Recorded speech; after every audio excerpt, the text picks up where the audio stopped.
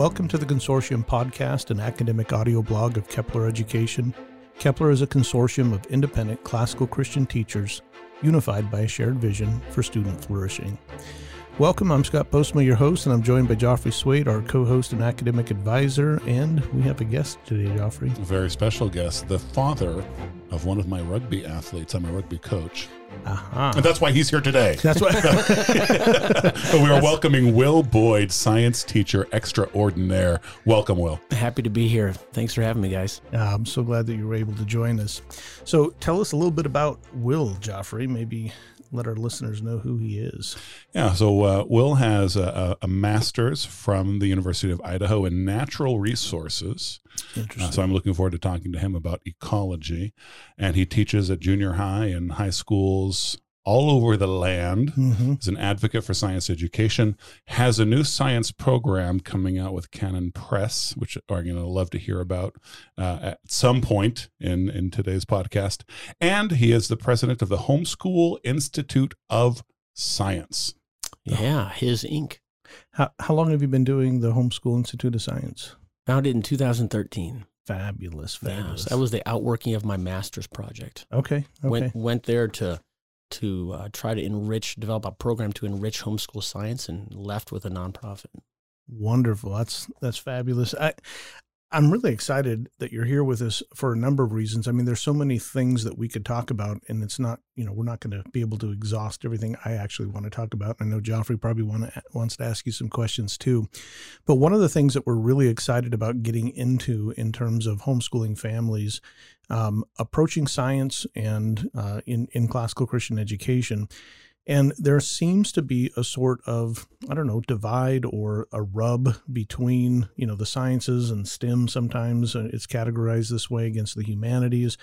But there's this fabulous question that Stratford Caldecott asks, and I think it might be a good prompt to kind of get us going in talking about science and the imagination. But he asks, what kind of education would enable a child to progress in the rational understanding of the world without losing his poetic and artistic appreciation of it? What do you think about that? I just think it's an honorable goal. Mm-hmm. The fact that he put all that in one kind of pithy question says a lot about the author. Mm-hmm. He sees that rationality alone can lead to this sterile, kind of crass understanding of the natural world, a distancing from it. When that sense of wonder is critical. That sense of wonder is going to drive a student to be more and more interested in science, or a sense of wonder for whatever the child is interested in studying. And so that's a fantastic goal to start with. So do you think that science and imagination can be married? Or, we were joking a little bit before the show, the old, scene in Nacho Libre where he's trying to baptize his friend, and he's, I believe in science, as if those two are, divorced. As if science is a religion. Sorry, couldn't help but interject. No, that's good. I'm glad you did. As if it is, is its own kind of religion. Can they be married? Can they, Yeah, they are. I would say it's a faulty understanding of how science works. And so if you were to just kind of start at the very top, what is science, and not to go towards the fallacy of etymology that we were chatting a little bit about earlier, it does mean all knowledge. We know that that's originally what it meant, but today in our age of specialization, for better or worse, science is really two things. It's a ever increasing and refining body of knowledge, and it's also a process for putting into place to understand and study how the natural world works. So it's a process and it's a body of knowledge. I call it knowledge and know-how. It's both those things. So science is technique. It is technique, first and foremost. The facts we derive because of that technique. You know what's really fabulous about that? And this may be just a rabbit trail for a moment, but that's how we talk about classical education, right? It is both a process and sense of grammar, logic, rhetoric, going into the quadrivium, and it's also a body of knowledge that we are operating in. And so, in a very fundamental sense, they seem to be very like each other. And we use the word science. I was the one who was talking about the etymological fallacy before the show. It's my favorite fallacy. But we kind of continuing that vein, though, we use the word science with its technique emphasis in all walks of, like, we could talk about poetry. If I say the art of poetry, what you picture is very nebulous. But if I say the science of poetry, you immediately picture meter. Right? You picture scanning, you picture versification, and the techniques that are actually used in poetry are immediately what you picture. Yeah, that's a really good point. And so we were talking about equivocation earlier as well. And so science definitely, it does mean several things. And so using it in that sense definitely means something more precise, something more systematic or technical in nature. So when we talk about science in terms of homeschool and classical education, one of the goals for our show is to help families educate and have the resources and know, what they can do. What role does teaching the sciences or practicing science, what role does that play in a homeschool family? Obviously, you're working primarily in that, that area. Yeah, I would say I've encountered a couple of different philosophies on that over the years. Some folks I've talked to suggest leaving science out entirely until secondary. And so other folks have suggested kind of having it as more of a stepsister or stepbrother role compared with grammar or math or literature. And I think the most important thing, the one thing that families can do at the elementary level is to have their kids spend time outside, observing. And that can take so many different shapes or forms. I think the family should tailor it to meet their family's interests, the kids' interests, their geographic location, their association and social networks, to design something that really can be fun. If they're gardeners, hey, then that's a no-brainer. If they're bird watchers, that's a no-brainer. And so spending out time outside, I would say the majority of that time could be unstructured at the elementary age. But once they're getting towards late elementary, can start to introduce some ideas such as hypothesis formation, and actually recording data and that kind of thing at home. Like counting legs of insects and stuff like that. Yeah, or let's get a species diversity for the Christmas bird count at our bird feeder this winter. We'll write down the number of species. We'll write how many individuals of each species, and we could even have a list of associated behaviors that we saw in each of these creatures. So if a family was going to practice, let's use the bird illustration there. So they set up a bird feeder and they record, they journal this information. How does this play then into the broader, homeschool, grading, all the things that we have to do to report, because a lot of families are thinking, okay, that would be that'd be a fun thing to do. It'd take a lot of commitment to do something like that. How do they learn? Can you just maybe expound a little bit on that? Yeah, I'd say a couple of things there. First, having the science process in mind. And so science process side by side with science knowledge. And so the twin goals for a given school year, let's say they start this fall and they've got their bird feeders up. They want their child to get better with content understanding in a certain science area, but they also want a little bit of an understanding as far as science process goes. And so I would tear the science process apart, and I can link some resources on that kind of thing for folks if they're interested. And then starting at either end, this is key. This is where we get back to science and imagination. Science is creative. It's not, I did the 7 steps of the scientific method. I don't even use the word method because it evokes this image of a lab coat science teacher in high school making kids memorize 7 steps that are always linear. Right. And science doesn't work that way because science interacts with the socioeconomic world, and scientists interact with one another. And so thinking of science process holistically, pick one place to start on that science process. Let's say there's 5 or 7 steps. Pick one place to start. Did we make an observation of a bird today? All right, let's start right there. That observation should lead to some type of question. And so connecting observation with question, I would say, is step 1 for the homeschool science student. And it could be a number of different types of questions. What type of bird is that?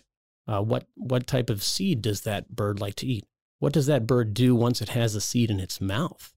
And let me interject just to point out, because it's such an easy, quick step, what you just described, that we may miss the fact that you need imagination to ask a question. Yes. Absolutely. Right? If you are unimaginative, you will observe the bird and have no questions of God. Right? Yes. So you're fostering the imagination Yes. by seeking to ask questions. That's an excellent point. Absolutely. And so that's a point of creativity right there. And you might find after observing for a while that there are 3 different types of birds, and one bird takes the seed to this branch and holds it between its toes and pecks at it. Another discards the shell just with its beak and swallows it whole. Another might take it to the ground, and another might just store it in its crop or in its cheek pouches and keep piling more in. And so this is a beautiful thing because we know our God is creative. Yeah. And so certainly we should be thinking creatively when we start to observe nature. What are all the little things the Lord built in to this process of a bird eating, which seems kind of simple. Well, it does seem simple from that standpoint in terms of we, observe birds eating all the time or those things, but using the imagination to ask questions. I wonder then how, in a science regimen for a homeschool family, do we start, it sounds like we start with natural sciences and then maybe move to the more physical, in terms of technical sciences, say physics and things like that. How would you recommend in a practical sense, maybe a family progress in these areas? Yeah, that's a tough question. I'm terrible. I'm not a methodologist at all. Mm-hmm. And so I've seen 1,000 different approaches, and I think there's validity in all of them. I think it's more natural for the parent, first and foremost, to watch their kid, be a student of your child. What does this child find themselves inclined to? Are they in gaga land when they hear about NASA anything, or do they want to see the stars? Do they love the idea of robotics? Whatever that inclination is, I would say that's the starting point. That's wonderful. We've talked about that, Joffrey. Yeah, I mean, you're speaking Kepler's language here, and as far as the family really are the ones who determine how education should be, and it's in a responsive way. It's in a way that shows that you've studied your kids, and kind of referencing back to something you were talking about earlier. I mean, I'm a big fan, given what we've been saying about the sovereignty of the family here, of the idea if the state requires that my second grader take a science class, and I just kick them out into the backyard every afternoon. If I want to say that's a science class, I get to do that. And that's a very important point. But at the same time, we want excellence for our kids, right? And that doesn't necessarily mean more rigidity, like a more rigid schedule. We want excellence. We want to love good things and teach our kids to love and make good things. So with that motivation behind us, how do parents prepare themselves to educate their children in the sciences? That's a good question. I mean, maybe they don't sign up for a chemistry class, right? But surely there's some way I can prepare myself. Yeah. I'm the way I have done this, I've developed a couple of, one was more of a video-based curriculum, just curating YouTube videos. I would just get on the internet, search around.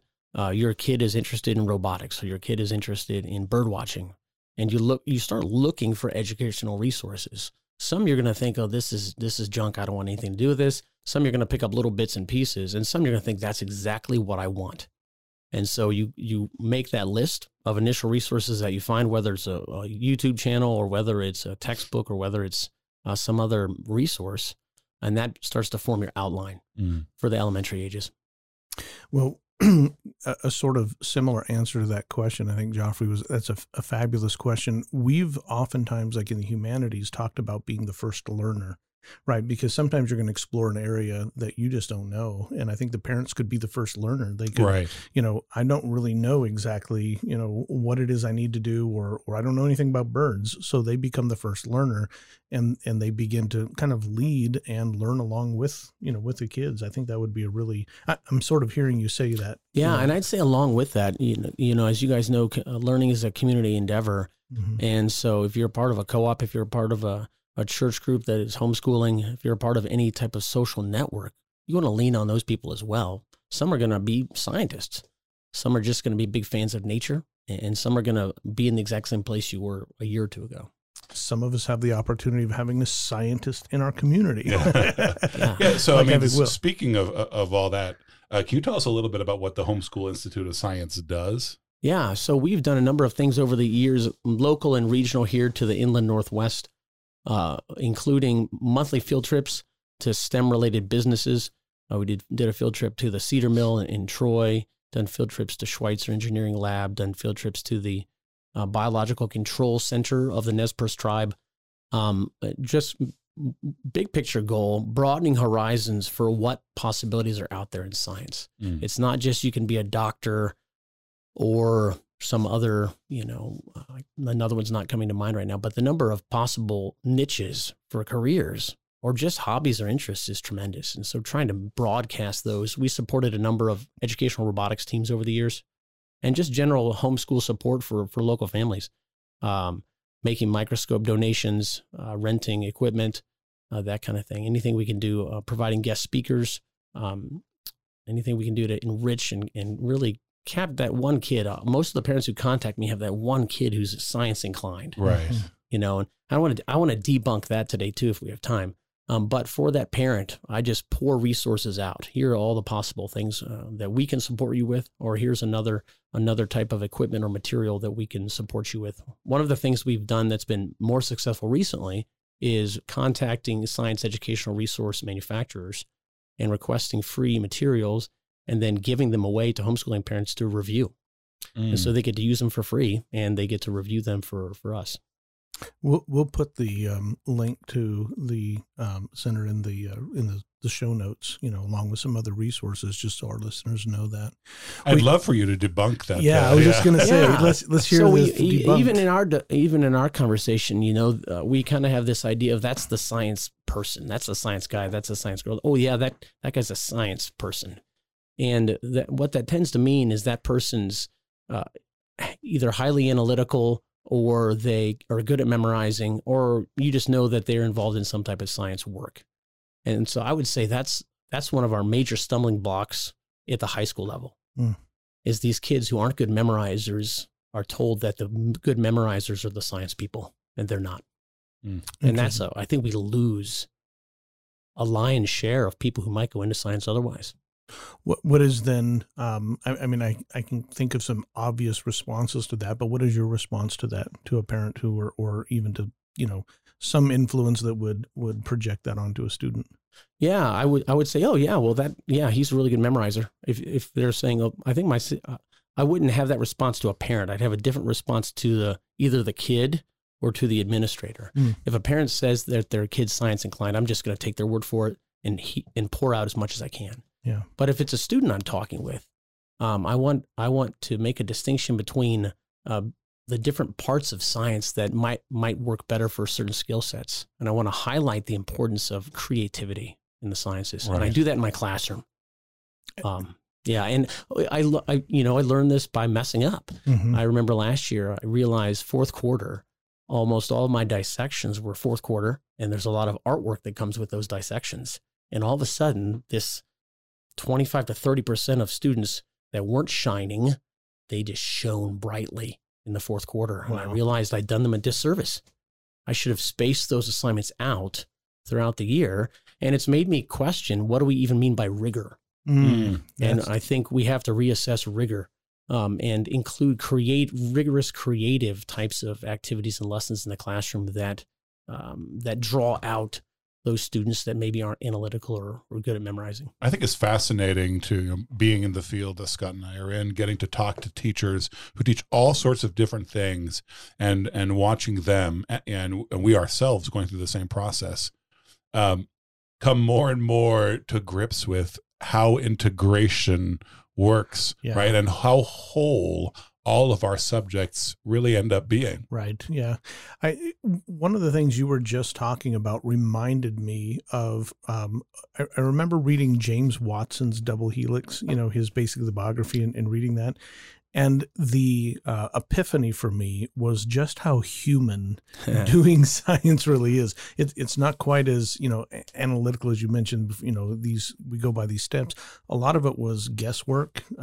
They were, they were messing around with psychedelic drugs at the time. They were doing all kinds of weird things that would not have what we would have thought of, lent to, them making these discoveries. And yet some of it was just play. Some of it was just trying to figure out and observe and play and then, discovering something. And that's what I'm hearing you say, that, this idea of science being so human. Yeah. I have two thoughts there. One of my end goals, and this emerged after maybe 3 or 4 years of teaching online, I noticed that the best students would all do something really similar. They would have the guts to speculate scientifically. They'd raise their hand and they'd make a wild speculation that was very scientifically valid based on what they learned thus far that year, or that they already came to the class with. And that's become one of my primary goals. Can you speculate scientifically? And that connects imagination to science as well.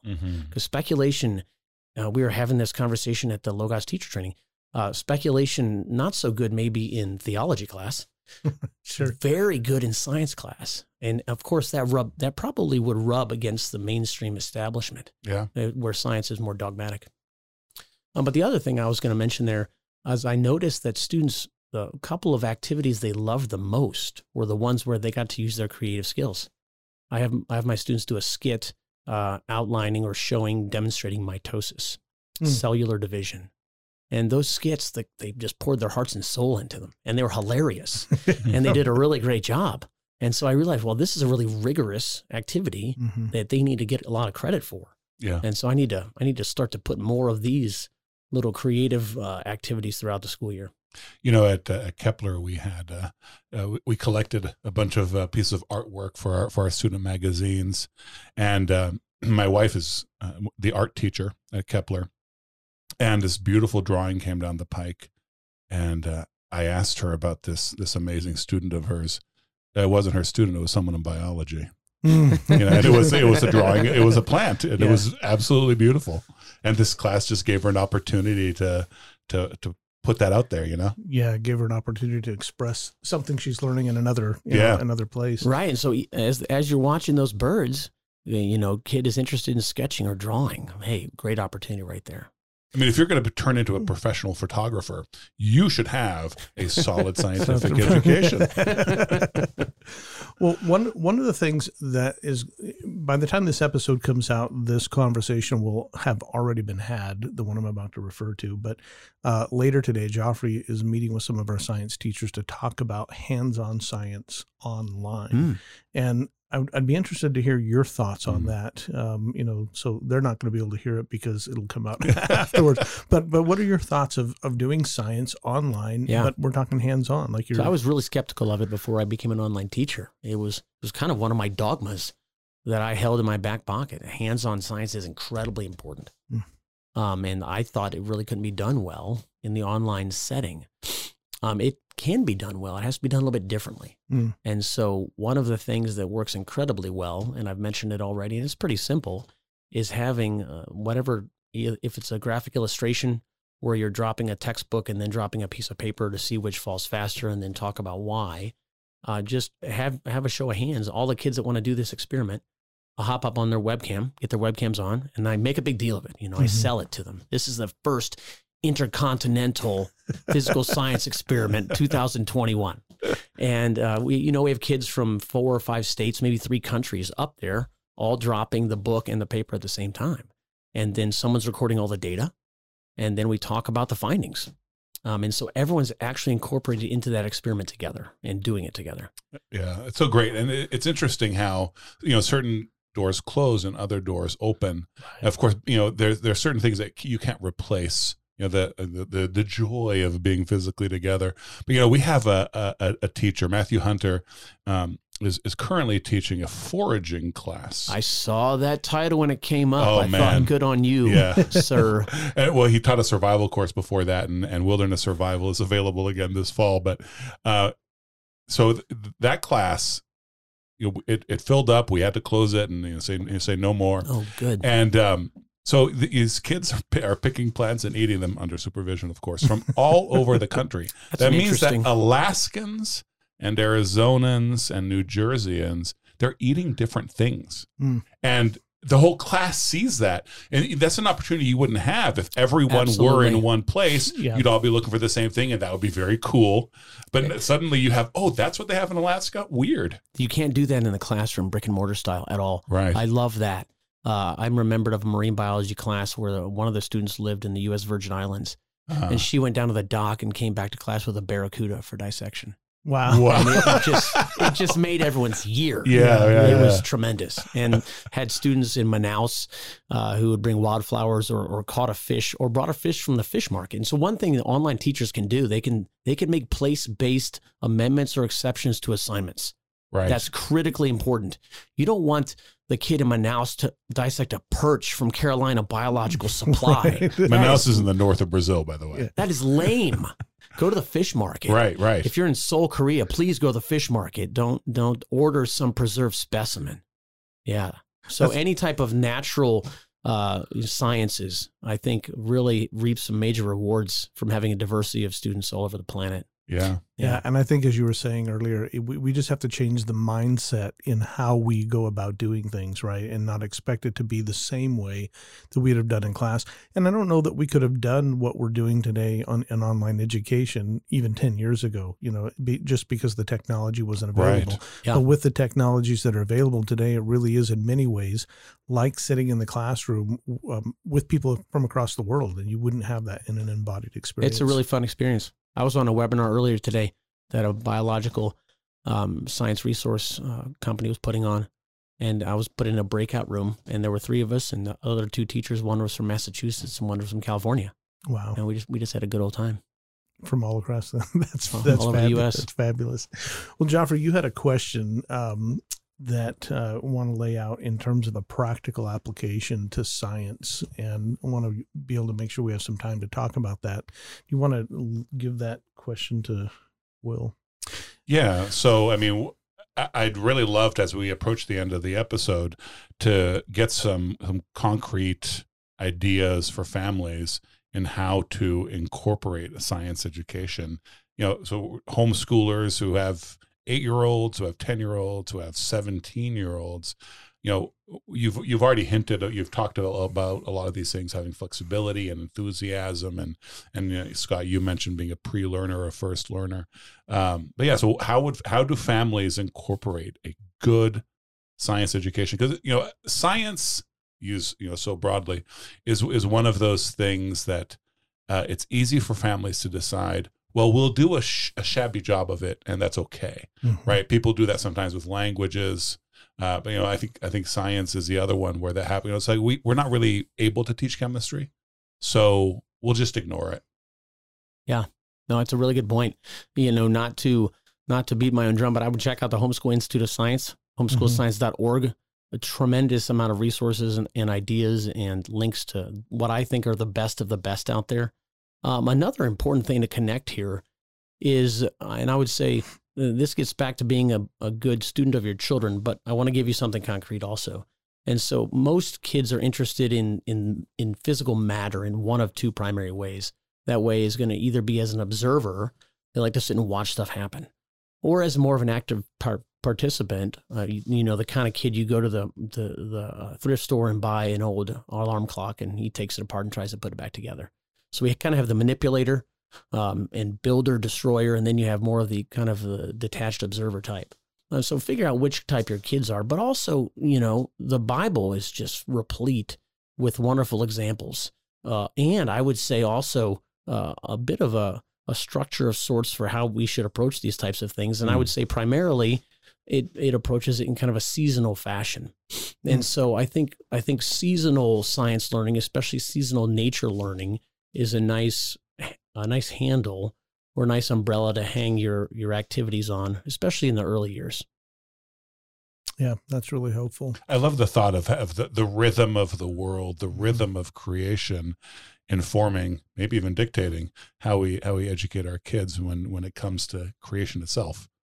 Yeah, as you were just describing that, I was thinking of my neighbor. We recently moved out we're not in Moscow, so we're out up in the mountains, up in the timbers, and I was getting a little antsy, for for the snow to melt and to be able to, get on with some projects.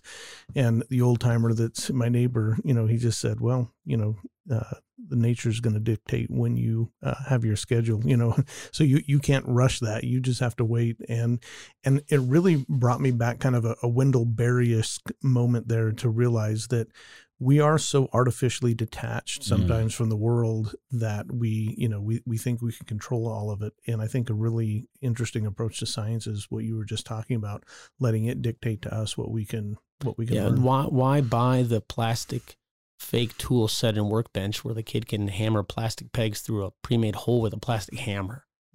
Just wait a year and then give them a hammer. Yeah. It doesn't make sense to make up, like you said it well, making toys that are kind of artificially simulating what nature's already doing. I think regarding this more seasonal aspect of science, it requires more patience. And Joffrey was getting at this earlier, talking about slow down. We just glossed over something huge. To be curious about this observation and start asking questions, we have to slow down and be patient, and not think that science is this kind of rote, mechanical type of thing that doesn't require creativity and thoughtfulness. And I would say there's still very much a kind of this divorce. Well, two divorces. One, classical education science is still kind of figuring out where it belongs. Right. And we're going to work on that together, and I'm sure we're going to solve that problem. But maybe a more fundamental problem, which is theological, is that we tend to kind of throw up our hands at general revelation. We love God's word, and there are so many good Bible teachers out there, and there's good theology. But general revelation, which many solid theologians have called the second book, that's something Spurgeon said, and others, we have a tremendous amount to learn there about the Lord and about his provision for us. You're talking about general revelation and also issuing this call for patience actually makes me, like, I picture someone like James Audubon, right? You sit down cross-legged on a green slope, and you just sit there for hours and you watch the birds, and you start to draw, and you jot down some lines of verse, and you remember something from a book you read. Then you observe a behavior from the bird that surprises you. Really, it's such a tragedy how deeply we separate all the disciplines. Imagine if you studied science by sitting on a green slope with a notebook and a pencil. Oh, yeah. And that's a challenging thing to hear if you're a homeschooling parent, because maybe you're strapped to kind of make ends meet, and you're having to juggling multiple kids. Yeah, and you're working a lot. But yeah, setting aside some time and to have the opportunity to show, you want to demonstrate that patience. And oftentimes it's the kid really demonstrating the patience to us. Yeah, right. Yeah. You're like, oh yeah, man, I would probably see more of that stuff if I was acting like my 8-year-old. Looking at the world from that perspective. Well, you mentioned a moment ago about, general revelation and, the two books. Galileo, famously in his work, identified the fact that general revelation can actually give us some insight into our theology as well by observing. It's not that Scripture is ever wrong, but sometimes we look at Scripture wrong. And when, nature teaches us what Scripture actually means, right? And that goes back to the, Copernicus and the planets and all that. Goes back to Job. Yeah. Absolutely.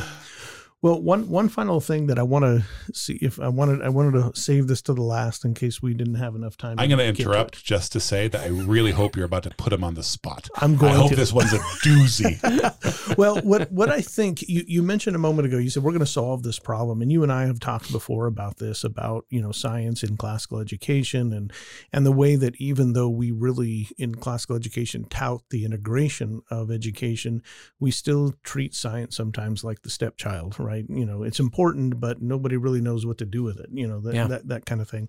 But you and I have also talked about an idea about conservation in terms of the commons and ways that we typically as Christians seem to do the same thing, I think, with conservation in terms of our commitment to capitalism and our commitment to free market and those things. But you have some interesting ideas, and I just think it would be worth talking about for a moment since we have the time. We've got a few minutes before we have to wrap up.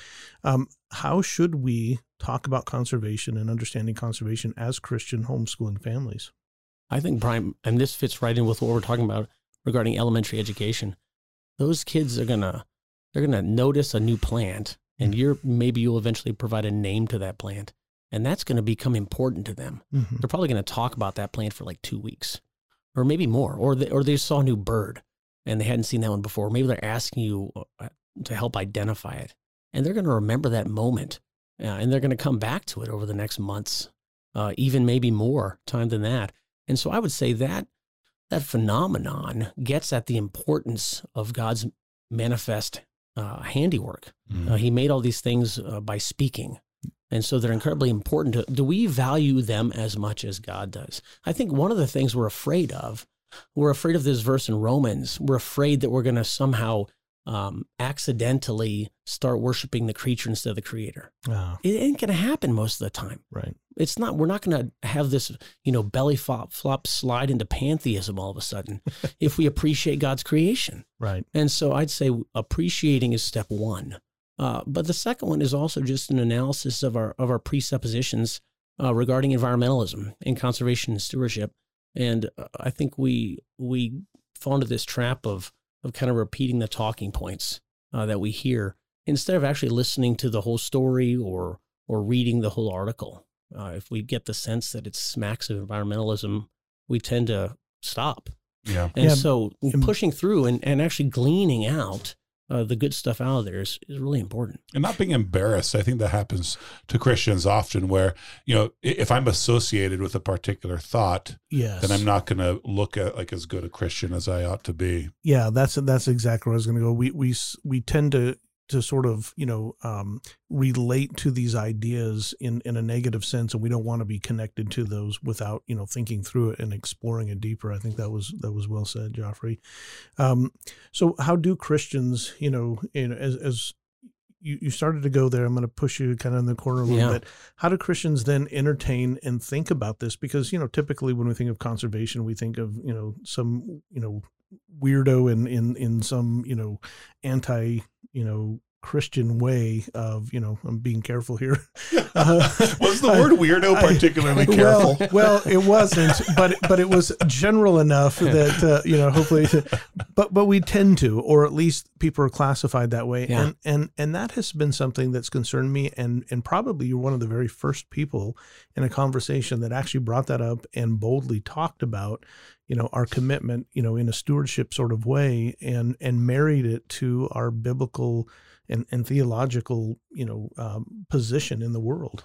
Yeah, I think one of the challenges is whether you're reading an article or just enjoying nature, we don't have to superimpose a capitalistic or economic viewpoint on top of it. Yeah, you can take it for what it is. If it comes to a big land management decision, you're going to have to incorporate the environmental or biological analysis with an economic analysis. But when we do that kind of as this knee-jerk response, we're missing the whole story.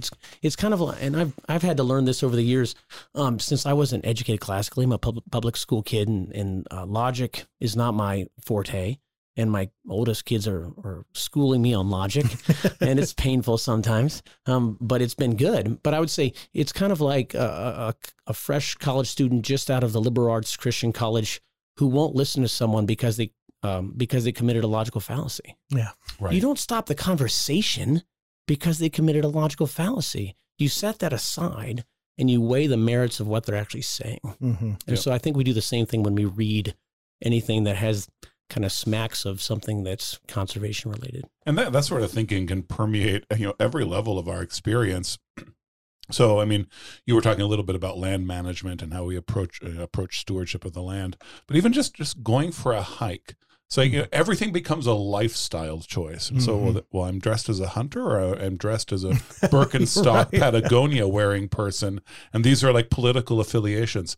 Just go dressed as a Christian. Yeah. Please. Just right. Enjoy God's creation and don't worry about the Birkenstocks and, and whatever. Absolutely. It's just get out there and be a Christian. Yeah. We need to drop the caricatures that we craft of ourselves and everyone else. That's really good. So our Christianity should transcend all of those and love the nature that God created.